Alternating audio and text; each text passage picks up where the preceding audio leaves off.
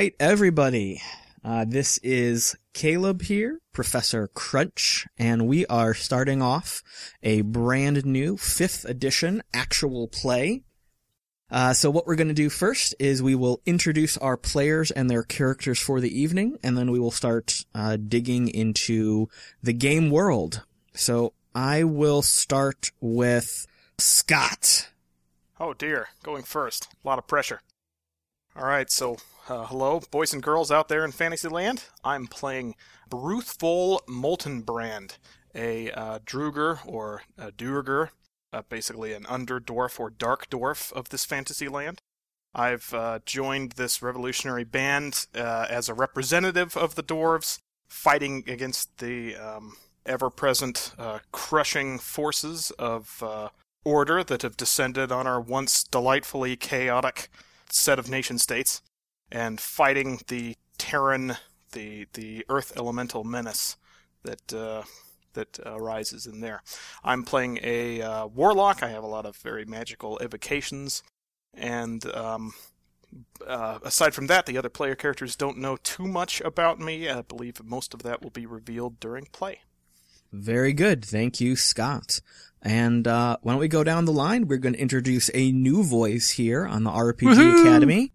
Brand new to our actual plays, but has been a wonderful friend of the show for a very long time. So, I take it all back. Never mind. I'm not that sentimental. Go for it, sir. Fuck that guy.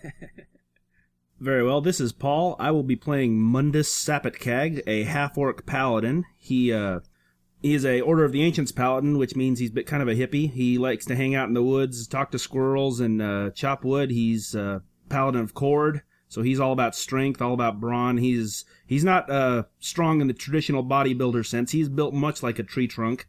He's just all shoulders and hips and torso. He's just a mountain of a creature. He carries a battle axe. His main interest in joining this rebellion is somebody told him that he couldn't whip him, and so he's took that as his challenge, and he's doing this all for the glory of his deity and to keep them from messing with his forest that he likes to protect and hang out in. Wonderful. Thank you very much, Paul. And last, let's just leave it at last. For now. For now. I am Michael, and I am playing a Dragonborn named Bra Wrathborn, and he is a dual or multi-class barbarian paladin. In this world, Dragonborn are somewhat rare, and my parents had come over to the area where we're going to start. I was a very, very young child. I got lost and separated from them, and when they left, I was left behind, and I was found by a group of half-orcs in the woods and raised in their tribe, but I never really fit in, so they eventually sent me back across the sea to my family, where, because of spending so much time with the barbarians, I didn't really fit in, so they shipped me off to Paladin School to get rid of me. I was very annoying there too, so eventually the leaders of the church sent me on what they thought was a fool's errand, something just to send me off on a quest that would never be completed, but by God, I did it, and I found a legendary artifact at a sunken shrine to Bahamut, where I found 2 of 3 ancient artifacts, a magical helmet and a magical shield. And when I returned, they were like, oh, and now I'm off to try to find the 3rd missing item, which I don't actually know what it is, but I know it when I see it. I fight with my dual nature between being raised as a barbarian and now trying to serve Bahamut as a paladin. So I kind of have a simmering rage underneath my cold logic. Wonderful. Wonderful. So, as we have heard from these 3 introductions, you've gotten some bits and pieces about the world we will be playing in, so allow me to share some details. The game takes place in a world I am calling Thera. This world of Thera used to be full of war and chaos. All of the nations and countries were always struggling with each other, arguing over trade routes, arguing over borders. The disputes would often come to blows, and war was a very real part of everyday life. About 50 years in the past, in our story's timeline, all that war suddenly ceased when a dictator rose to power almost overnight, stopped all struggle, took over the rule of every single nation, state, and country almost simultaneously. And since then, this dictator has ruled pretty much the entire land without question and without anyone rising up against him. The way the dictator has managed to do this, the way he took over in the past and the way he has maintained control since then, is that he has under his direct control an army the likes of which the world has never seen. He is in control of the most powerful, extreme earth elementals. The elementals are not unknown in the world. It's not like they are an alien or an abnormal being that he brought there. But in this world, the earth elementals, all of the elementals really, were pretty much in the background. No one interacted with them on daily life. This is not like Eberron, where different elementals were put together or put to use, I should say. Although it should be noted that the Duergar, or however that's pronounced, I apologize. They're not real. They're not going to take offense. Oh, damn it. That's right. Okay, I don't have to be so PC. So basically the dark dwarves, the dwarves that existed. The underdwarves? The underdwarves, yeah. Thank you very much. The underdwarves did have a working relationship with these elementals. However, since the underdwarves were underneath the rest of society, that's not really a commonly known fact.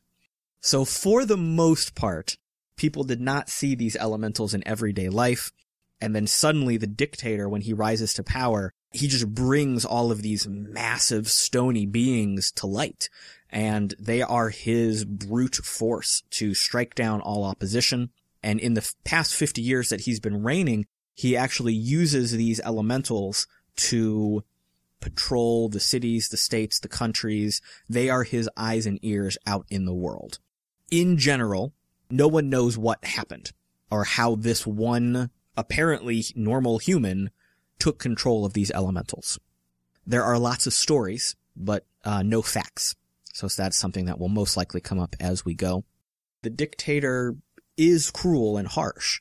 If a city does not turn in the appropriate taxes, he will use the earth elementals to wall them off, just raise stones around them, and cut off all ties to the outside world.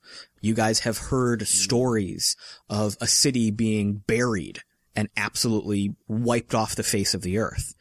Bards have told most likely exaggerated tales of a city being lifted up on top of a mountain that was not there the night before because they did something to displease the dictator or break his rules. So even though there is no war, and even though life isn't absolutely horrible, there certainly is a constant threat of danger. And in fact, on most of the main roads, travel has to be approved.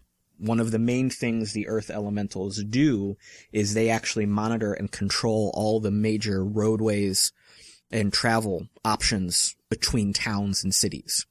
So if a merchant has to travel, if a person has to travel, they have to basically get a travel visa so that they are allowed to go from city to city.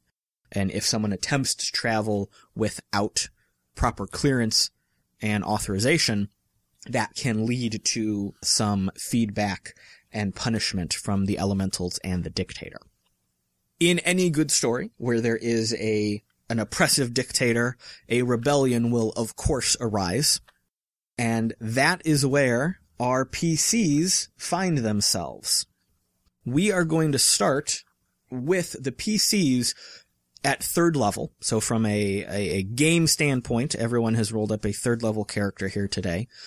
We are all playing heroes. You guys have established yourself in battle. You are not newbie players. You are not newbie PCs. You are not learning the ways of the dictator or the rebellion. You have firmly demonstrated your skill, and people know your names. People know what you can do. You have a great reputation. You guys are starting in a small fishing village up in the mountains. This is a village that is of a day or so's travel from any large metropolis city. The regime of the dictator is not as oppressive in this area as it is in some larger cities, but he still has a presence there with soldiers and the elementals. This is a fishing village set off in the heavy forest near the mountains, so most of the city thrives on fishing, harvesting trees, harvesting different goods from the forests and mountains. The majority of that is turned in to the dictator in tribute and taxes. But you guys in the village anyway have enough to live on and a little bit of a trade with other small villages and farmers that might live a few miles either direction. And you guys have worked together. So you guys have a history of not just battle, but cooperatively accomplishing tasks, being given missions, that kind of thing. The town knows who you are. The town recognizes your deeds, your success. The interaction with the dictator is not so extreme that his soldiers are coming to town to seek you out as members of the rebellion. So this is not going to necessarily be a hide from the soldiers kind of thing. But if the rebellion needs you guys to do something, you do have ways of communicating with other kind of splinter cells throughout Thera. And sometimes a raven might come with a message, or a merchant might slip something into a bag of goods that you purchase from him. So that type of thing is not out of the ordinary, but this isn't happening every single day. So as we start the game here, we will open the curtains here on our adventure now that all the housekeeping is taken care of. It is a spring morning, a few hours past dawn. It's been a quiet few days, nothing crazy happening, no missions, no big fights, nothing out of the ordinary. So why don't you guys tell me what you three find yourself doing on an average morning? I would be giving my daily prayers to Bahamut. So I would be by the river, undressing, giving my prayers, and then I will take my morning swim. Do you have anyone that you share your faith with, Bra? Are you, do you even witness, Bra? Do you even preach? Do you even proselytize, Bra? I do, actually, because I feel that I have been chosen specifically by Bahamut. So that's actually one of my personality traits, is that I believe everything that happens to me is part of this grand plan. So the most minor of things is all part of this cosmic jigsaw puzzle to get me into the right place at the right time. So I wouldn't do it like as like a organized service, but like if I'm with somebody, I'd be like, did you see that? That sparrow flew from that tree to that tree. Clearly that must mean I'm ready to go on a journey. Bahamut has called me, and then I'll like rush off to go get my stuff thinking that I'm about to leave. Okay. Are there any other followers of Bahamut in Hayden's Ferry? I would say a few. Again, we haven't really set the pantheon, I should say, of this world, so I don't know where Bahamut falls, like next to Cord is like dominant, but I would think that I'm not the only one. Are there any other Dragonborn, or am I the only one in the village? No other Dragonborn. If we want to tangent off into the pantheon here for a second, let's just say that everyone's a pretty equal footing, just so we don't have to worry about it. Okay. No one deity dominates over others? All right. No. So there's probably like a multi-denominational churches that I would go to. 10 to 10:15 is Bahamut, 10:15 to 10:30 is Cord, 10:31 to 11:45 is drinks and socializing, and then they all afford one minister who just wears a number of tassels and sort of fakes it through the half of the pantheon that they don't really support. Mortu Casterrajanus, Morsicatus Arlo. Ilasa om arul asia sorilassa, Kanske gil go heada gita kamliatsa. Go dasik, vikil sariv, shartleg nomeno, munfrek sariabskile, ksiva ternaki, preer botofix, haksone josion, ikvi oje iriki. Bunch of different cabinets on the back wall of the chapel. I like it. I approve. All right, so that is what Bra is doing this fine morning. What about Mundus? What is Mundus doing? Mundus doesn't necessarily have a church he participates in, so to speak. He's more of an evangelistic type. He's probably out doing every morning. He's having his own different, focusing on his own separate body type. Like one day he focuses on his core, one day he focuses on cardio, another day focuses on his legs. Because since core is the god of strength, that's his main. That's their main thing. He probably has a couple of hangers on that follow around, with their cut off t-shirts and sweatbands, and their weight belts, and it's a lot like his sermons are a lot like a power team demonstration with a lot of feats of strength, lifting heavy logs, breaking bricks, tearing phone books in half, or wide, thick stacks of scrolls in half. The Church of ESPN. Yeah. So the body was never created for a sedentary lifestyle. So are the Stations of the Cross just a cross training circuit? Yeah, basically. We have 26 stations of the cross. We're going clockwise today. Well, obviously, if you don't follow chord, you go counterclockwise, and you work when you work those muscle groups in an alternating fashion. That's how the Antichrist is born. You also skip leg day. If you're skipping leg day, that is blasphemous. Chord doesn't skip leg day. That's unacceptable. Get all top heavy. It's weird. Yeah. Mundus is probably looked at by a lot of the village as kind of a weirdo, but he supplies firewood for them, and if you're standing next to Mundus, you probably believe in Cord right then, at least, because he's a very terrifying fellow. I like Mundus very much, and I forgot to mention his tusks are carved into little fists, so if you ever have him grappled, he can still do bludgeoning damage with his bottom jaw.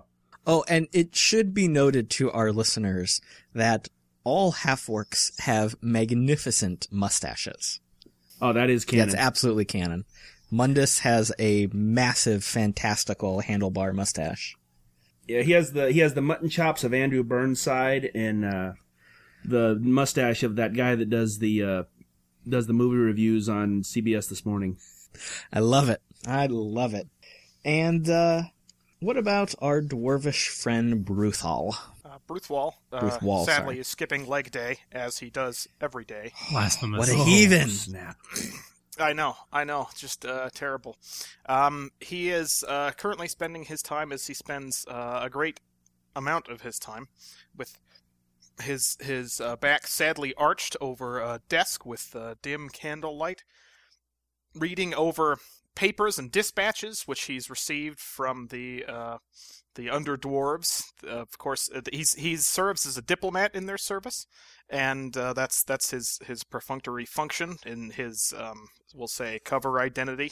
That is also the reason that he's out here. He's here to relate to the resistance and represent the dwarves to them, and so he often needs to communicate back and forth with the dwarves, so he does a great deal of that during the day. His enormous, white, furry, waggly eyebrows intensely furrowing and waggling over nondescript paperwork of a generally disinteresting nature. When you first said that his back was arched, you had my undivided attention. Yeah, I thought we were going to a dirty place. No, I mean, he hunches. What do you guys do to type? You stand up straight and tall? We learned that in typing class, and then none of us ever do, right? Do you home-road, brah? Do you even posture, bro? No. No, he just, it is to the state, his very worldly duties of reading, writing, and arithmetics, less of the arithmetics unless they have some diplomatic function, have progressed to the extent that even when he stands up straight, he has a pronounced hunch. Well, it's a standing desk to an underdwarf, but to everyone else, it's just a desk. Yeah, it's good. the day progresses, and you guys are out and about doing your normal things. Doing some yoga. Yeah, a little bit of yoga, a little bit of swimming. Downward facing dragon. And it comes to around noon, and the not quite elder of the town, but a gentleman who has more or less assumed that type of position comes to Ruthwall's apartment and knocks on his door. Well, I'm for a brief moment, I'm annoyed at the interruption, but then my diplomatic training takes over, and I open the door quite graciously and greet my esteemed guest, welcoming him in, and I'm halfway through preparing his favorite beverage, which I know off the top of my head, before he gets a word out. And since you know his favorite beverage off the top of your head, you would certainly know his name. So what would his name be? Let's say, let's call him Vulcan Lestrade. Say, welcome, Vulcan. Please come in. Ah, thank you, Bruthwall. I appreciate it. Ah, that tea smells magnificent. Thank you so much. And how have you been? He drinks cheese. That's delicious. Let me just get your molten cheese ready. I know how that just really puts a morning together for you. I'm pretty sure I said tea, not cheese. Oh, okay. All right. I've got to pull something out of my ear. But hey, maybe he likes fondue. You never know. Yeah. Who doesn't? Could be. That's right. And he just drinks it down. It's so logical. Why would I spread this onto something? I merely drink it. Keeps him healthy and young throughout the days. Mm-hmm. So, Vulcan sits and you guys chit-chat a little bit. And, eventually he clears his throat. Well, Bruthwall, what have you found yourself doing these past few days? Have you been well? Yes, quite well. Wonderful, wonderful. I've just been looking over these, when he discusses some extremely boring minutia about, subtle tax levy differences between mushroom exchange, which is a business that the underdwarves have in common and interact with the overworld. He allows himself to be interrupted very quickly. Well, yes, that is quite certainly fascinating, and perhaps we can bring it up at the next town meeting to go over such things in detail. But for the time being, my friend, might you have a moment to do an errand for the town? Oh, I am at your disposal here as a representative of dwarven kind. What could I do for you? Well, I do appreciate your kindness, sir. There is an individual that lives a ways out in the woods. He's a bit of a loner, a hermit, but he is quite an expert at gathering medicinal herbs and such things and remedies that the natural world does provide us. Many of his gatherings and studies have been influential in taking care of us here in the town and certain other important people around the world. And he gives you a bit of a wink and a nudge. And you know that he means these medicines and herbs that are being found are being sent out through the rebellion and to help people in various means that the dictator might not let through official means. But I say, wink, wink, nudge, nudge, say no more, say no more. Absolutely. Normally, once a week, we receive a shipment from this man, and we have not received anything from him for 2 weeks, and I find that to be very disconcerting. Now, it is normally something that I would just send a few of my boys out into the woods to go check on him. However, the spring season is upon us, and everyone is at the river preparing for the high point of our fishing trade, our most profitable season. I really cannot spare anyone to venture into the woods. I was wondering if you would mind going and checking on him for me. My esteemed friend, it would be my absolute pleasure. And he breathes a sigh of relief, and you can see the weight lifts from his shoulder. He doesn't feel so awkward about asking you for a favor. Although this is really more of a ritual. He has asked you for favors in the past, and obviously you have had no problem helping him out, but it is that kind of ritual that he goes through. He's just an older fellow from an older generation. So he chit-chats with you a little bit longer, and he gives you a hand-drawn map that would show you path that most people would normally take to get through the woods to the area where this hermit lives.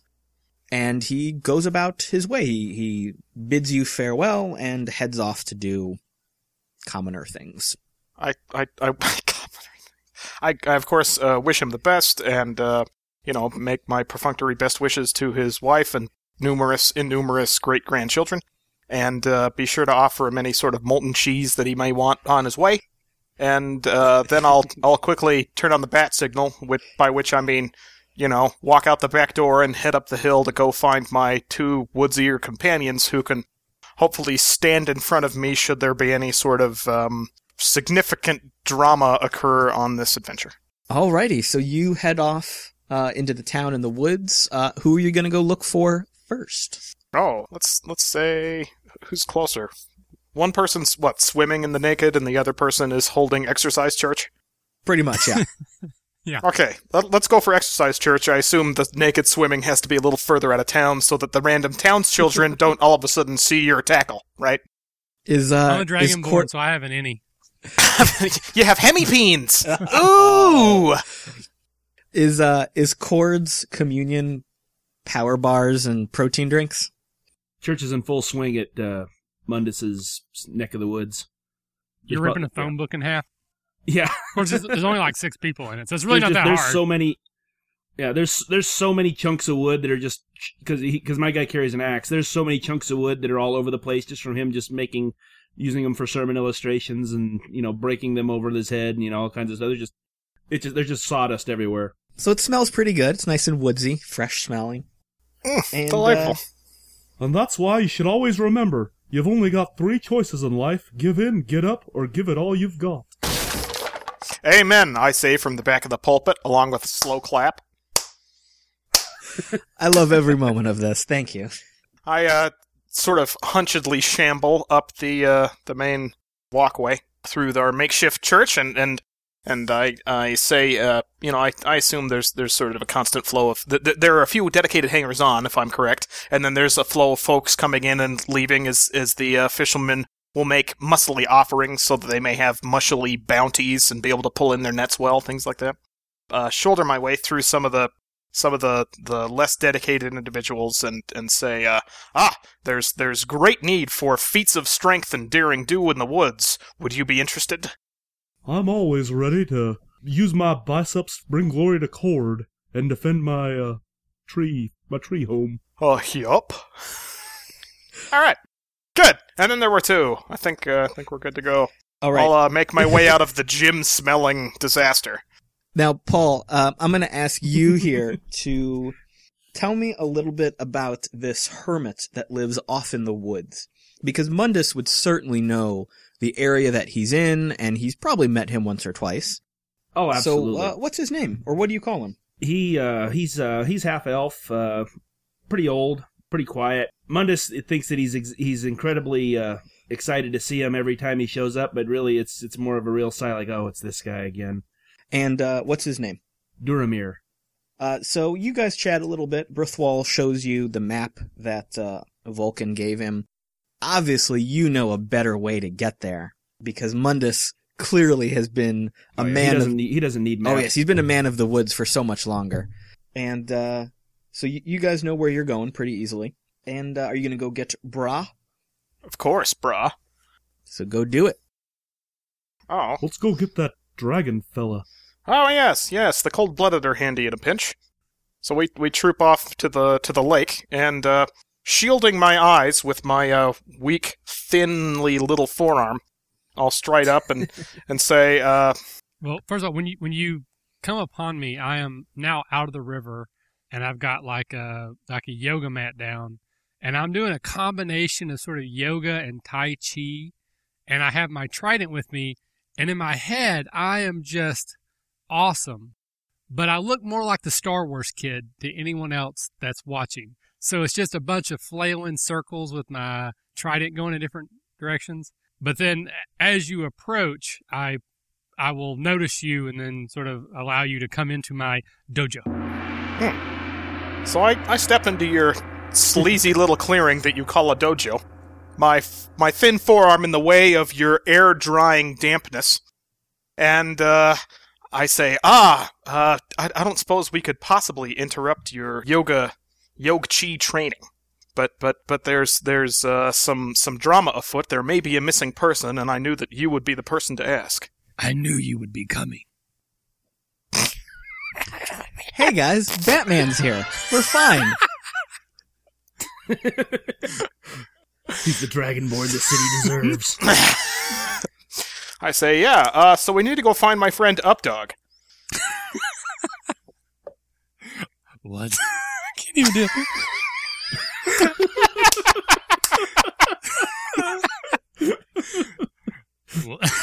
God damn it. What's up, dog? I don't know. What's up with you? All right, officially everyone, 30 minutes into the game, and the wheels have come off. You notice it was right when I was introduced to. I don't know how that worked. How did that happen? But I will point and go, I have watched this turtle. He has not come out of his shell. So clearly Bahamut is telling me that someone is not where they're supposed to be. Let us go find this man. I look at the turtle and say, He just doesn't like you. So between him air drying and talking about, turtle heads poking out of their shells, I'm really interested in putting some pants on and getting to work. We should.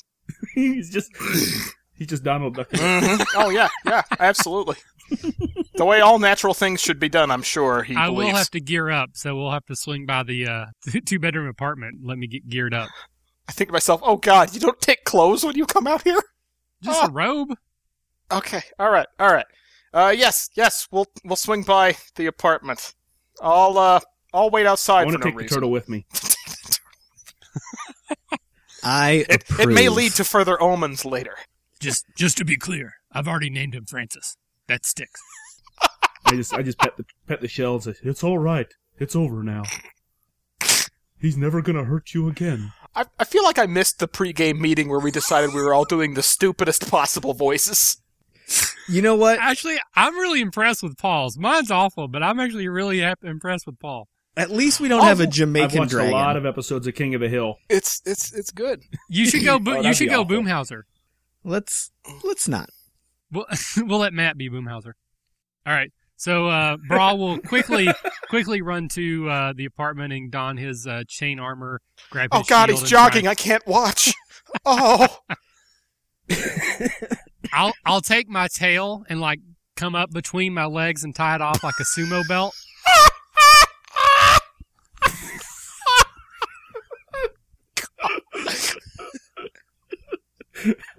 This is just wonderful. I love this. Is that a Dragonborn tail around your waist, or are you just happy to see me?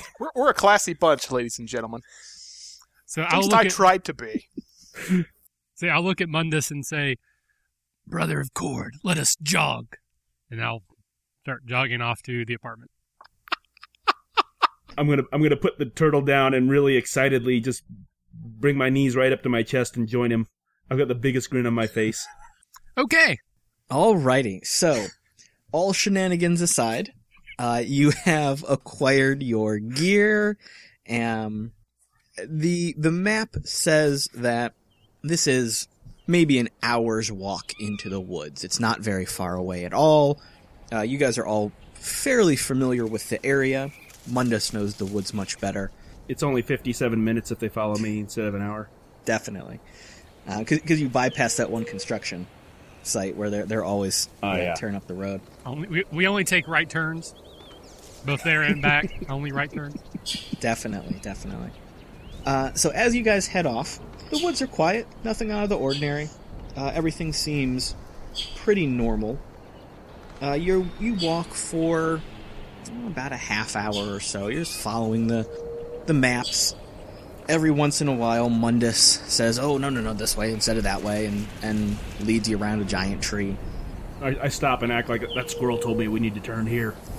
And why don't you all give me a perception check? Bum, bum, bum. 9 plus 1, that would give me a 10. 11 plus 1 is 12. 12 plus 1 is 13. All right. So none of us can perceive worth a damn. Excellent. Well, you guys notice as you're walking, as you get closer to the destination on the map, what would be Duramir's house, the woods start to get really quiet. Normally there are those background ambient noises and sounds of the woods, animals moving about and chirping and doing animal-y things. But everything just gets really quiet. Not quite eerily calm, but it's quite out of the ordinary. Too quiet. Oh, you jocks, there's no such thing, I naively say. You guys keep walking a little bit. It continues to stay quiet. You get about 10, 15 minutes away from your destination, and suddenly you hear,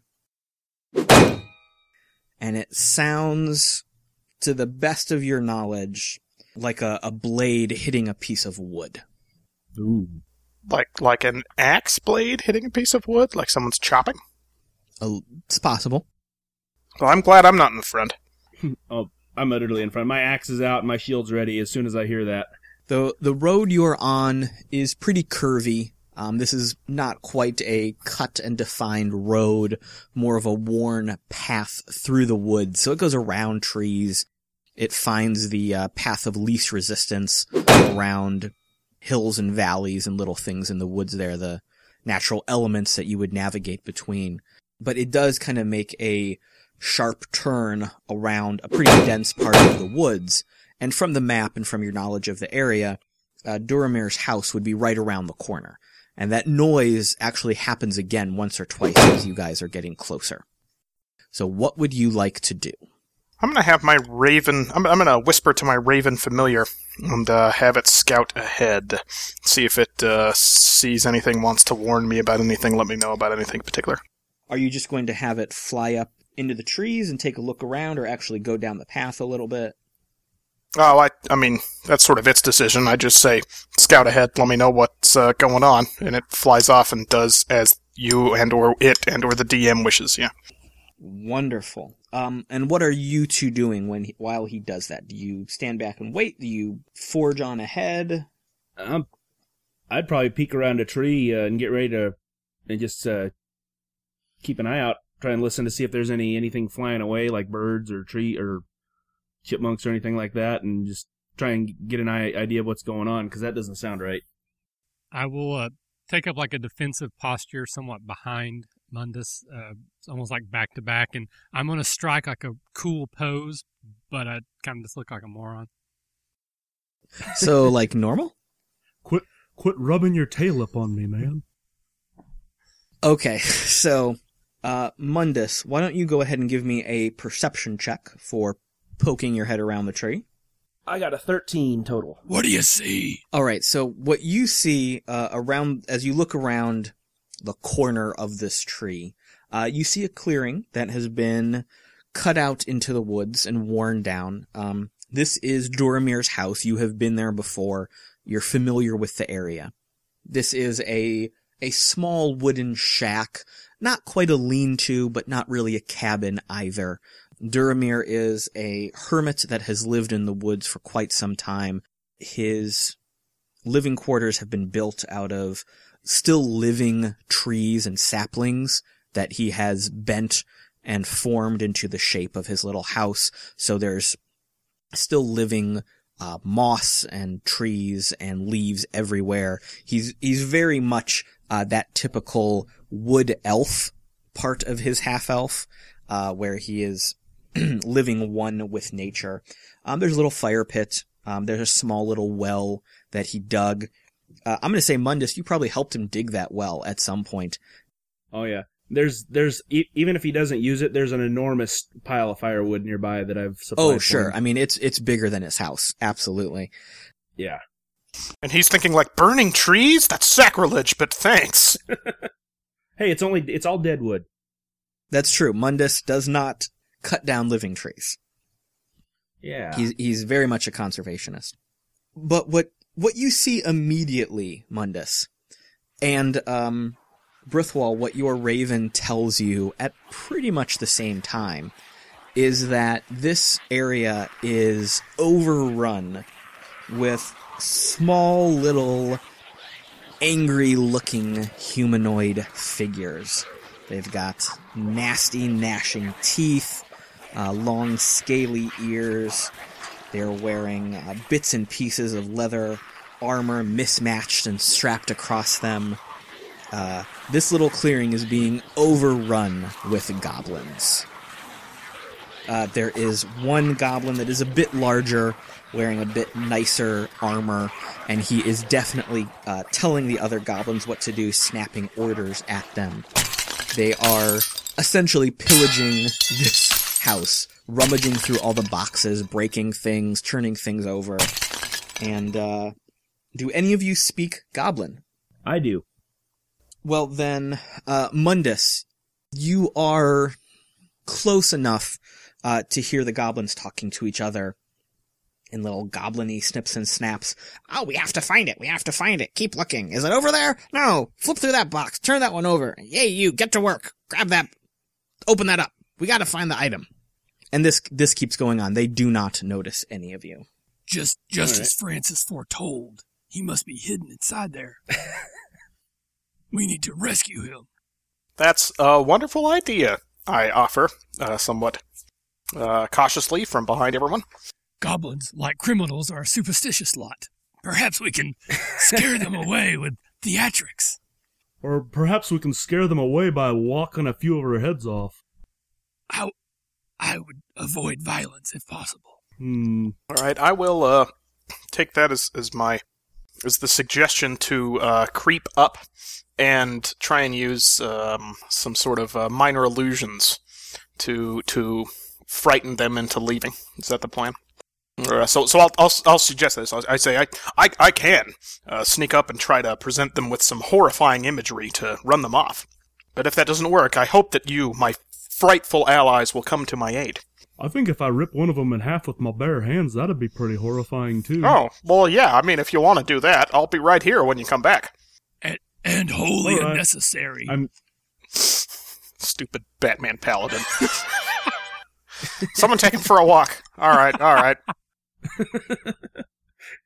He hasn't had his shot today. Yeah. It's all right. We'll try a scary illusion that's fictional first. And if that doesn't work, we'll try a scary, actual non-illusion of you ripping one in half. How does that sound? I'll just kind of shrug and lean on my axe and just kind of like, and start picking my teeth with my necklace. All right. So, here we go still. Hey, that's 18 plus, I think I get a 4 bonus on that, so 22. Ruthwall, you can slip through the woods absolutely soundlessly, not even a crack of twigs. You don't brush any leaves out of the way. As you get closer, tell me how you're sneaking up. Are you going up behind the house, along the side of it? Where exactly are you headed? I'm gonna flank a little bit away from my allies, but not so far that I become stranded, and then sneak up into some underbrush so that I get a good view of the clearing. There's an underdwarf in that underbrush. All right. As you get closer, you, through your tremor sense, you know that there are 10 goblins in the area, and there is one leader. Non-goblin? One boss that is giving orders. Do I sense any humanoid or elf type moving around, or perhaps lying on the ground? No, you do not. That's positive. He was out when they came and ransacked his crap. Alright, actually, if he's not here, then making an illusion driving them off, we'll just have to chase them down to see what they've done with him. My friends are at least within eyeshot, they can see what's happening. I think my illusion may be the illusion of an agonizing blast hitting the leader in the face. That's a great illusion. Go for it. Alright. Good. That's... I lean over to Braz. I could have done that. I could have done It's magic! You have no idea how it's done. Ooh! Can my raven aid another me during my shooting to help me see in this blistering daylight? Yes. Good. Alright, so it uses its action pointing out to me where the monsters are not, and the blops in my eyes from the sun, that cursed soul. And so in that case, I get an 18 on the die to hit, so that's 24. And you were targeting the goblin boss who is in charge? Yes, the leader type. Oh, wonderful. You hit him square in the chest. Delightful. He takes 5 plus 2 points of force damage as a blob of purest earth impales him into the chest. Oh! I will sort of duck my head and go, I hate it when a plan falls apart. All right, and in that moment, the goblin, you hit him in the chest. He falls off the little stump that he was standing on. He immediately jumps to his feet, holding the wound, and he shrieks out in Goblin, "We're being attacked! We're being attacked! Prepare yourselves!" And immediately the other goblins drop what they're doing, draw their weapons, and we will roll initiative. I got a 14. I got a 12 with my +0 for initiative. I got a big smacking 5 on the die, plus 2 for dex. Okay, so top of the order is actually the goblin boss. He will continue to shout orders and tell the goblins to look for the enemies, but will do nothing else this round. The goblins will essentially group up where they are. They're not standing in any sort of rank, file, or formation, but there'll be little bunches of 2 or 3 of them together with their swords and clubs drawn, and they are looking around for an enemy, but they have not seen anyone yet. And Bra, what would you like to do? So I will step out from behind the trees and try to make a fearsome presence and call out in common, Flee! Save yourself! Bahamut does not wish you to die today, but we will kill you if we must. and then I will cast Bless upon my companions so that we will fight better if necessary. Would you like to make an intimidate check as part of that, or Sure. Yeah, that's what I'm doing. Go for it. Trying to intimidate some shit out of these guys. Yeah. I got a 2. Plus 2, 4. So I fell over my trident as I stepped around the tree. Most of what I said was into the dirt. And then I rolled up and just said bless. Well, you know what? You might have stumbled a little bit, but a dragonborn, a blue dragonborn, correct? Yes. A blue dragonborn in brilliant scale mail armor, or chainmail armor, with your helmet that has another dragon's face on it, stepping out suddenly, making all kinds of gigantic, growly, bold statements, and then glowing with divine energy as you cast a spell, scares the bejesus out of these poor little goblins. And the ones that were closest to you actually kind of fall down and scout and run away from you. And there's a big clearing in front of you. You're about 30 feet away from the house, and all the goblins are about 20 feet away from you, cowering in fear. Mundus. How close am I to the lead goblin? About 30 feet. 30 feet. What is he look like he's bracing for battle, or does he look like he's backing off or about to chicken out? He is definitely scared of what Bra just did, but he is maintaining his composure a little bit, and he's trying to rally the troops and get them in between himself and Bra. All right, well, without much of an expression on his face, it's just pretty much, you couldn't really tell if he's walking across the room to go to the bathroom or walking towards a goblin with a sharp weapon in his hand. He's going to walk up with his axe in hand and his shield in his other hand and try and bury his axe into the goblin's head. So you just mosey on over to kill him. Very, very matter of fact, you know. Go for it. 13 versus AC. And do you have what Bless does, Mike? Yes.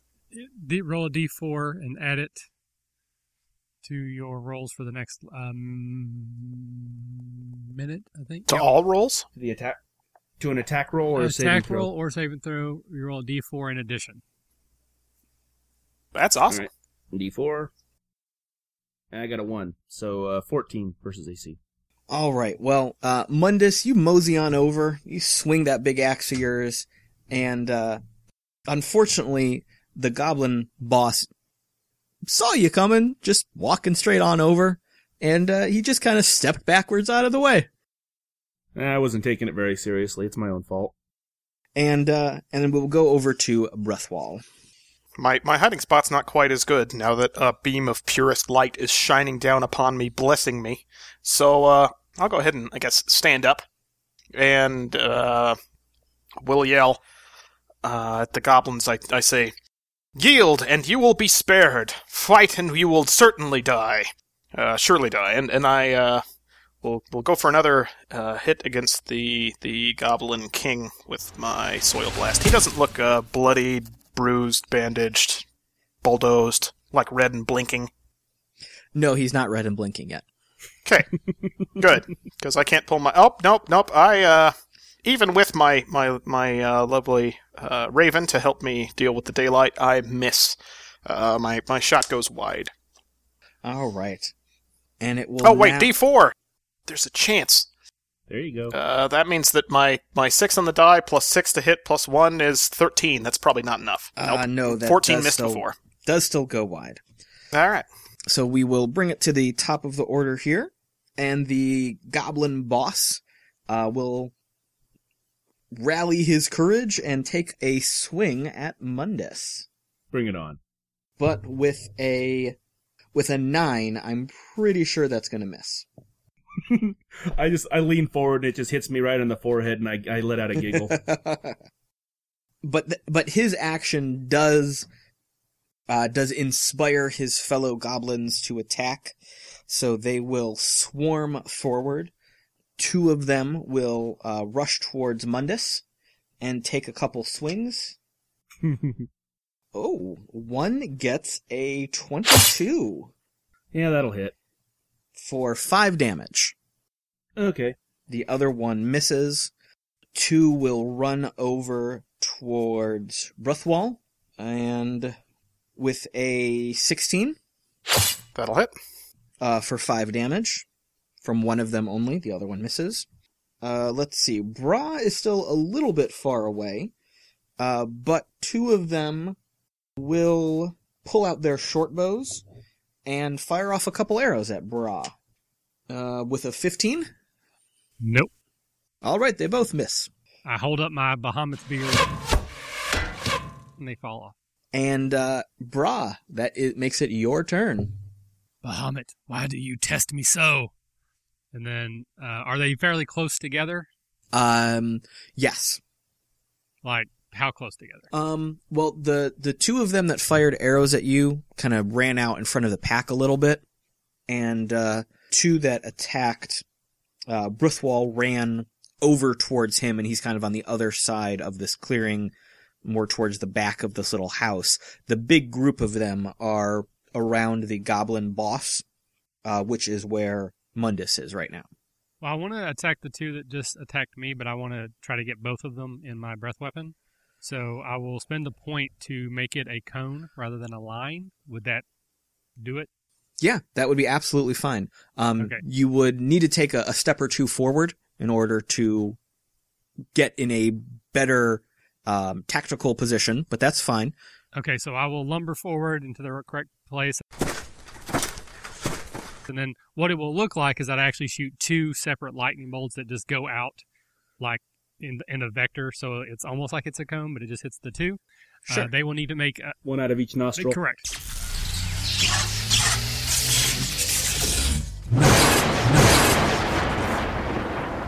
They need to make a DC 12 dexterity saves. They succeed. They still take half damage. Okay. Be 2 points of damage each. Really? Yep. Would have been 5, but you round down for damage, so 2. Okay. Well, that is still a very terrifying occurrence. And Mundus. Okay, on getting hit with whatever he got hit by, Mundus is going to let out a little chuckle. He's going to drop his shield, which would be... do we do free actions anymore? Yeah, that's fine.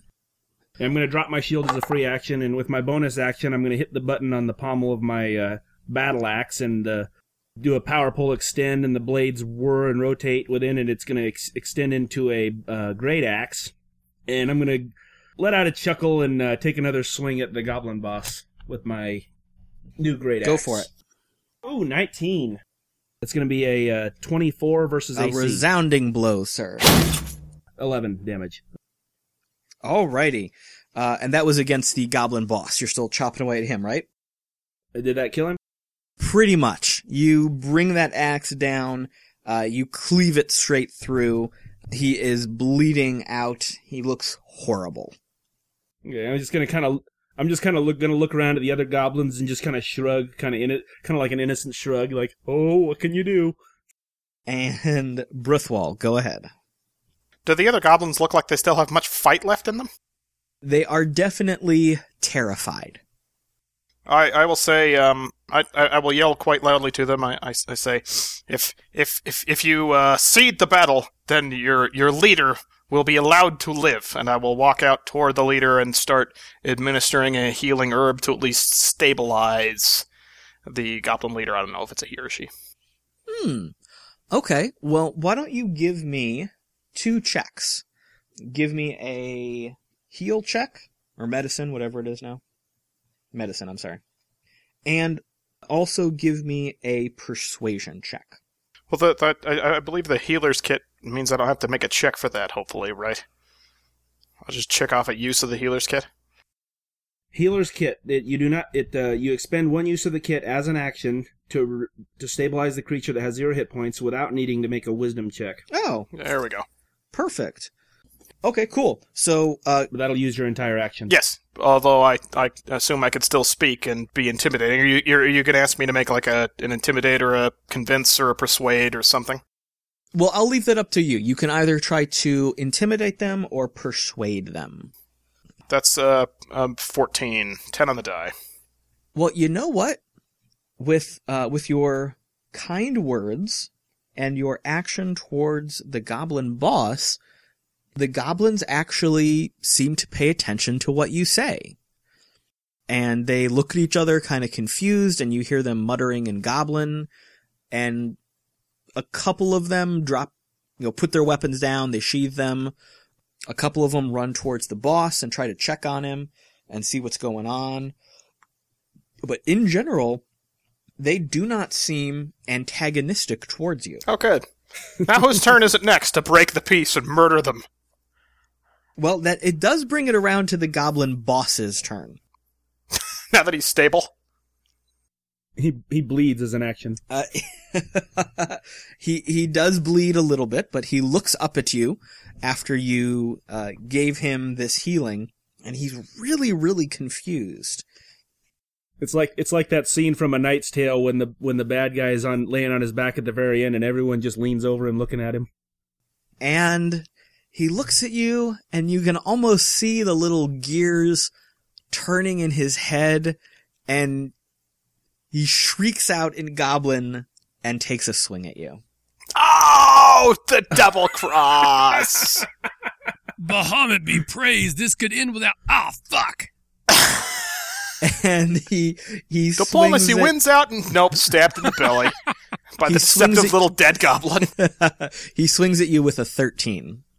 The 14 is the trick number. So no, it All right. his blade impales into my studded leather armor, but all he hits is stud. Well, he's still pretty This guy. pretty wobbly from the blood loss. So, and unfortunately, his action incites a rage in the other goblins, and they all rush forward to continue the fight. Don't give in to peer pressure! Be your own goblin! I'm switching more to Macho Man Randy Savage out of the Batman I see. Oh, I'm That's feeling. right, brother. I'm getting kind of a Sergeant Slaughter vibe, like with the more you know, stay in school crap at the end of the episode. You know, like don't give in to peer pressure. Now- Shoot blue lasers at stuff instead. Now you know. I And knowing love- is half the battle. I love it. This is a great G.I. Joe episode. So what's going to happen here? A lot of the goblins did bunch up to look at the boss, and when he swings at you, he jumps straight back. They all jump straight back into fighting. Two of them will take a swing again at Mundus. They will both miss horribly. Two of them will take a swing at Bruthwall and miss horribly. Unfortunately, no one is really in melee range of Bra because he's still pretty far away. But people will still shoot arrows at you. Oh. I got 2 22s. Surprisingly, one of those hits. Only one of them? Alright. Yeah. You will take 10 damage from some arrows sticking in you. Oh, fuck. Oh, fuck. It's on now. It's on like And Donkey Kong. No, we're not doing that here. It is on as though it were Donkey Kong. Grammar's our friend. And Bra, it is your turn. Okay. So now that I have been struck by arrows, my inner rage boils to the surface. I take my shield and just sort of like break off both of the arrows wherever they struck me so that they're not sticking out. I go into my barbarian rage and I will charge at the closest goblin. Go for it. And I'm like, I'm gonna fucking murder you! oh, I got a 19 on the die. It's like a 27 or some crazy shit. You crushed him. Okay. I need to roll for damage. Yeah, give me some damage. Nice. 6, 7, 8, 9, 10 points of damage as I stab him through the neck with my trident. All right. Yeah, you absolutely obliterate this fellow. This was one of the 3 that just shot you with an arrow. You swung your trident so hard, you actually damaged one of the guys behind him, too. And I want to think like I pick him up almost like in Predator. So I'm holding him off the ground going, ah! It's like emotionally unstable Aqua Batman. I Yeah. like it. And You killed my parents! Where's the bomb? and and Mundus, it is your turn. While all this is happening and these other goblins are ineffectually hitting me with their weapons, I'm going to be leaning on the pommel of my axe, grinning over at Bra, and I'm going to look over at Bruthwall, and when he stabs the first one, I'm going to say, Oh, stick a fork in him, he's done. and then when it goes through and impales the other one, he's going to go, Oh, look, a goblin kebab. and then I'm going to swing my axe and kill the leader. 21 versus AC on the leader. Yep. Give me some damage. Oh, I will. 7 slashing damage. Yep. How did you kill him? Because you expertly murdered this poor goblin. Well, are you familiar with the scene in 13 Ghosts where the 2 sheets of glass cut the guy in half and one half of him slides down and the other half stands up? Yep. It's a lot like that, except it's from his eyeballs to his belly button. All right. Well, with a resounding blow from Mundus, accompanied by a very silly chuckle. He's delighted by all of this. The goblin boss is horribly, horribly slaughtered. And upon seeing their leader fall, 5 of the goblins run away shrieking. But there are 4 remaining goblins, and they are just incited into a fury. And they are shrieking in goblin, and they continue to attack all of you. 2 of them will attack Mundus, as he just slayed? That's not a word. Slew. Slew, there it is, thank you. Slew their leader. One of them gets very lucky and connects with a 22 for a measly 5 damage. And 2 of them are next to Bra.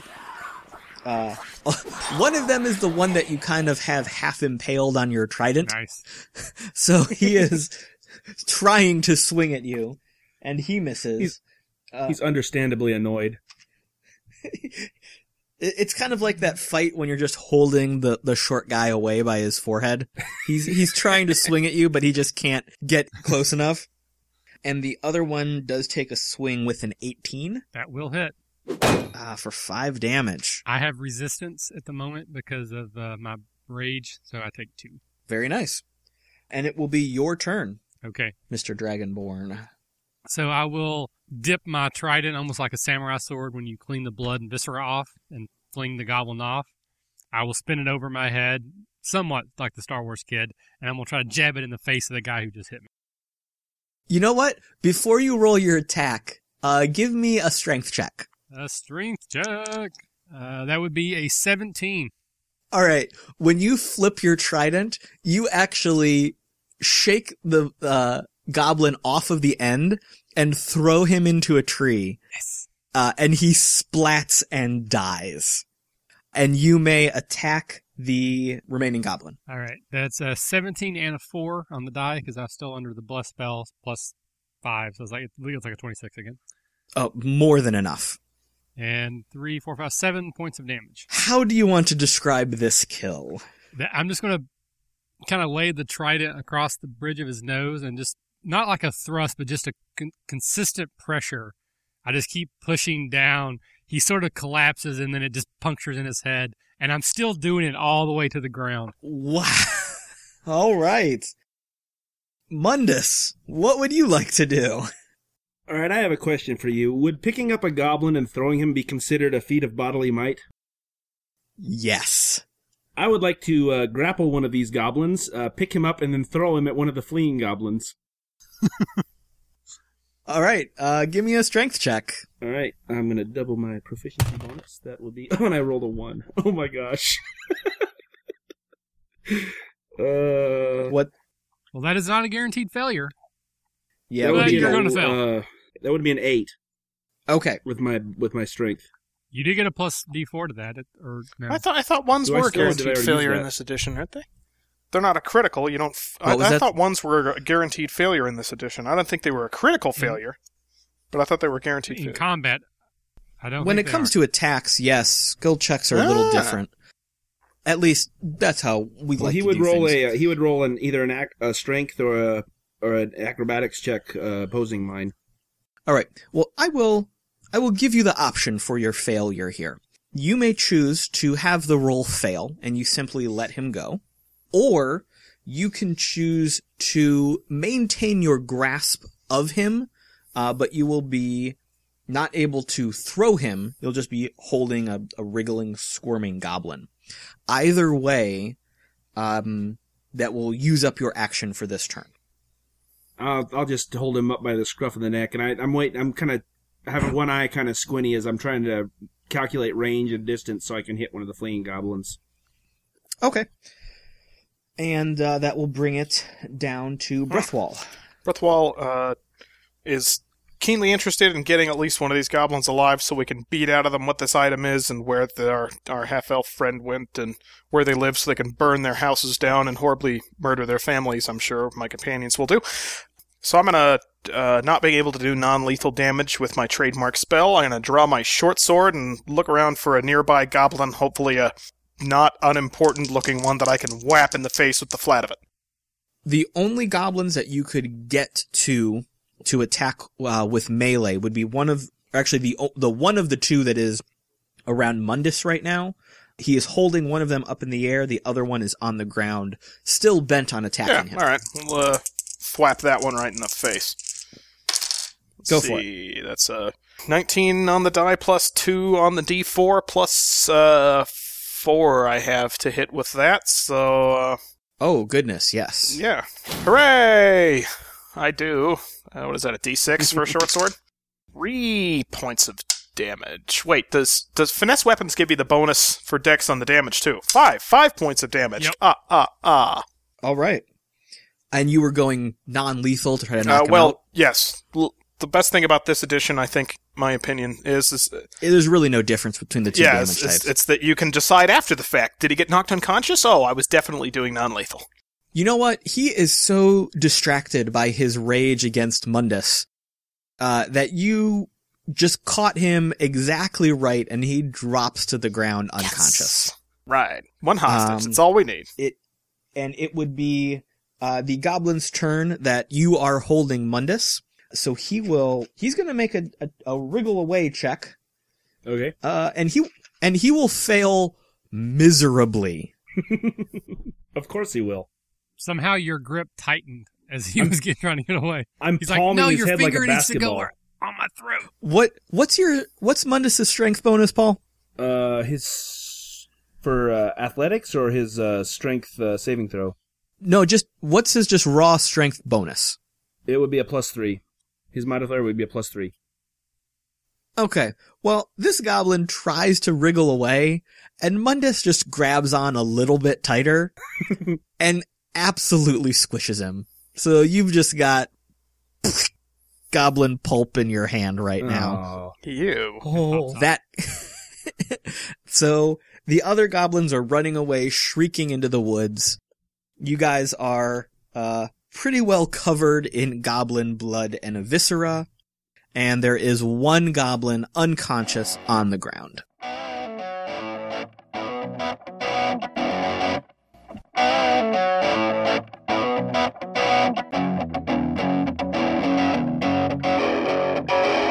Thanks for listening to the RPG Academy podcast, the flagship program of the RPG Academy Network.